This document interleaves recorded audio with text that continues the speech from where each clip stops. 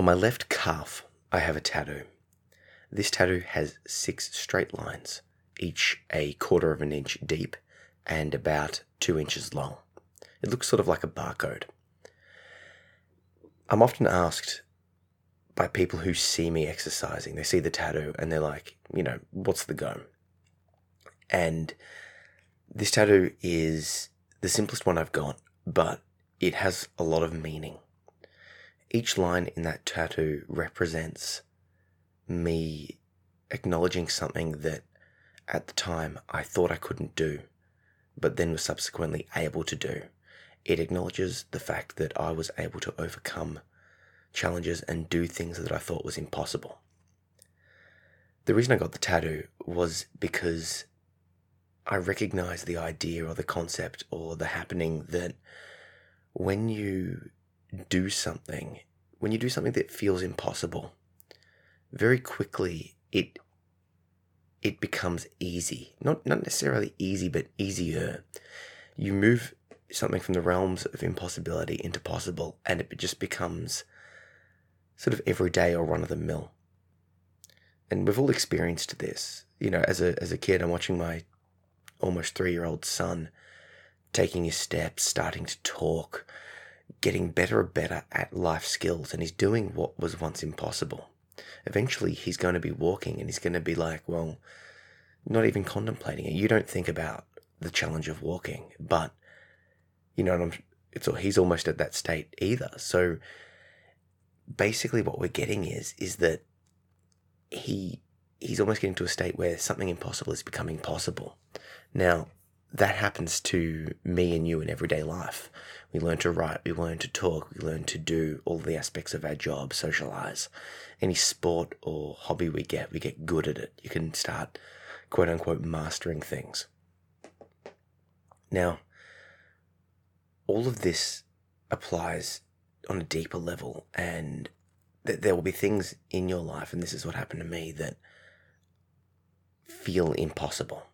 And yet, over time, you're able to do them. So one of those things for me was writing and releasing and sharing a book. And that was my first book, Under the Influence. The reason this felt impossible was because that book itself was an act of therapy. It was an act of me dredging up all of the embarrassing and traumatic parts of my childhood with my father and getting out of my brain onto the paper and then sharing that with the world. That seemed like an impossibility. Every step of that seemed like an impossibility. And yet I did it. I was able to accomplish it. Now, there are other things that the tattoo represents, 5 more things, and since getting the tattoo done, I've done more things that I felt that I was never going to be able to accomplish. One of those was a 24-hour grapple-a-thon, in the sense that I did 24 hours straight exercise, training, sparring, drilling, the whole thing. And I'll put a link down to both the book and the blog post that I wrote about the grapple-a-thon. That's not the point, though. The point isn't the specific incidences. It's the fact that, let's say prior to doing the grapple-a-thon, that as a concept seems like an impossibility. Just imagine yourself exercising for 24 hours straight. No sleep, just continuous. Now that I've done that, now that I've sort of put that behind me, the thought of doing it again doesn't feel impossible, because I know it's not impossible. And if I was to attempt it again, I would be far more confident, and I know that I would be able to do it. There'd be no doubt. Whereas prior to going into it, there was doubt. So the reason for the tattoo is to remind myself that every time I see it, every time I doubt myself, I can look at it and go, okay, you've done things in the past that you thought were impossible. You put them from the realm of impossibility into the realm of possible. That's an amazing accomplishment. Perhaps the challenge that you're facing now isn't impossible. Perhaps that challenge is doable. Perhaps you'll be able to move it from impossible to possible. Don't give up. Keep trying. So every time I see my tattoo, they're the thoughts that go through my head. And I tell you what, it really is useful for me to have that reminder. And the reason I'm sharing this with you, I'm not saying get a tattoo. What I am saying is realize that there's things in your life that were impossible and now are possible. You can change. You can make an impact in your life and in the world. You can do things that seem impossible, and you've done them before. Be aware of the fact that there's this discounting. Like I said, it would be very easy for me to go, now since I've released that first book, I've released another 3, and I plan on continuing releasing books and blogs and podcasts, all of that sort of stuff. And it doesn't seem that hard anymore. You know, it's still a challenge, it's still a massive effort, but it's not impossible. So it's very easy to discount yourself and discount your past self, but you are only you at this moment, and you back then struggled. When I first started exercising, I vividly remember this. I was with my brother, and for whatever reason, we decided to go for a run, and this run, maybe 2 kilometers max, and we ran from our house to the end of the pier, and we were stuffed. It was the hardest thing we'd done in years, just 2 kilometers. And then we tried to do push-ups, and we could only manage 3. So at the time, doing that 2K run and those 3 push-ups, that was the absolute max. Asking myself then, or telling myself then what I was subsequently able to accomplish after starting exercise, and where I'm at now, it would be an impossibility. But now when I look back at that jog or that run and the 3 push-ups, it's laughable. That's just that's like a quarter of a warm-up for me, if that. And it's very easy to dismiss my past self and dismiss the fact that I pushed through and did it, because at the time it was very challenging. So there's a couple of things that I want to suggest here. 1, if you're trying to change your life, or if you're thinking about changing your life, if you no longer want to be a wage slave, if you're not happy in your current relationships, make a change. Take the action. It might seem impossible, but you can do things. You can accomplish far more than you feel you can.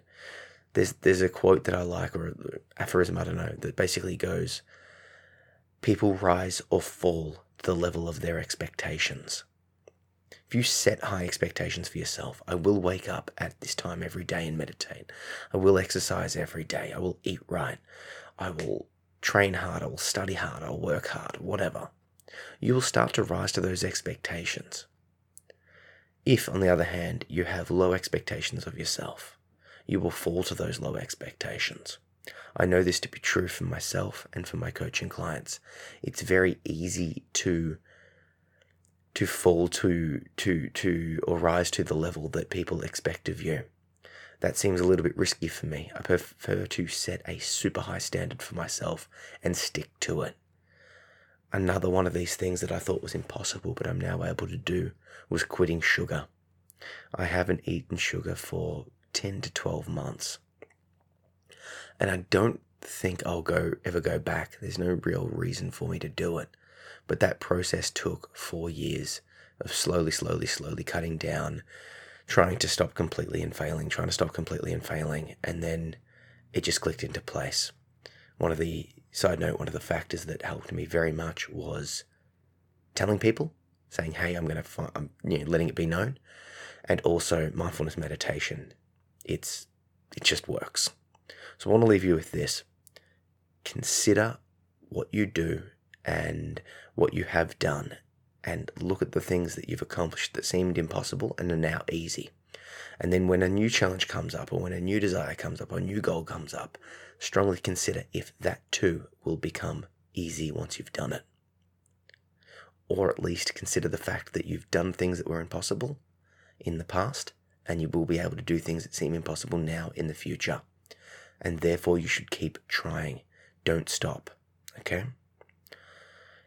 If you come up with one of those, please contact me, tell me, let me know on social, at Zach P. Phillips what the goal is, what you're aiming for, and then update me on your progress. Okay? Don't have to tell the world, tell me. And the act of telling one person will help you to accomplish it because it will keep you socially accountable. So contact with me and let me know. I'll put the links down to my website and social below at Zach P. Phillips, and my website's zachary-phillips.com. If you like this podcast and you want to support it, there's a couple of ways that you can do so. By checking out my books, you can grab yourself a copy. All my books are available as paperbacks, ebooks, and audiobooks. You can check out my Skillshare courses. You can get 2 months free access via the links that I'll put down below. But you can check out my courses and, cancel that sign-up fee before they deduct it, and it'll still give me a little bit of a kickback, and you'll get the benefits of checking out my courses, which is good. I've got a couple on meditation and one on lucid dreaming, and I've got a couple more coming on the concept of lucid dreaming soon. And if you're really enjoying the podcast, I'd love you to leave a review wherever you're listening to it. And basically tell people about it, because it really does help build up the audience and support other people. If you share resources and talks and stuff on your social about mental health and all of that sort of stuff, you're letting people know that you're a safe person to talk to and that they can come to you for support if needed. And, to get real for a second, this could save someone's life, in the sense that if someone feels safe to talk to you, if they're struggling, they might say, hey, please help. And if they do, you can help them if you're in a position to help them, or you could potentially refer them onwards to therapists, to specific resources, or to books that you think have helped. Get the ball rolling and let them know that there are people out there that care. So have a good one. Thank you.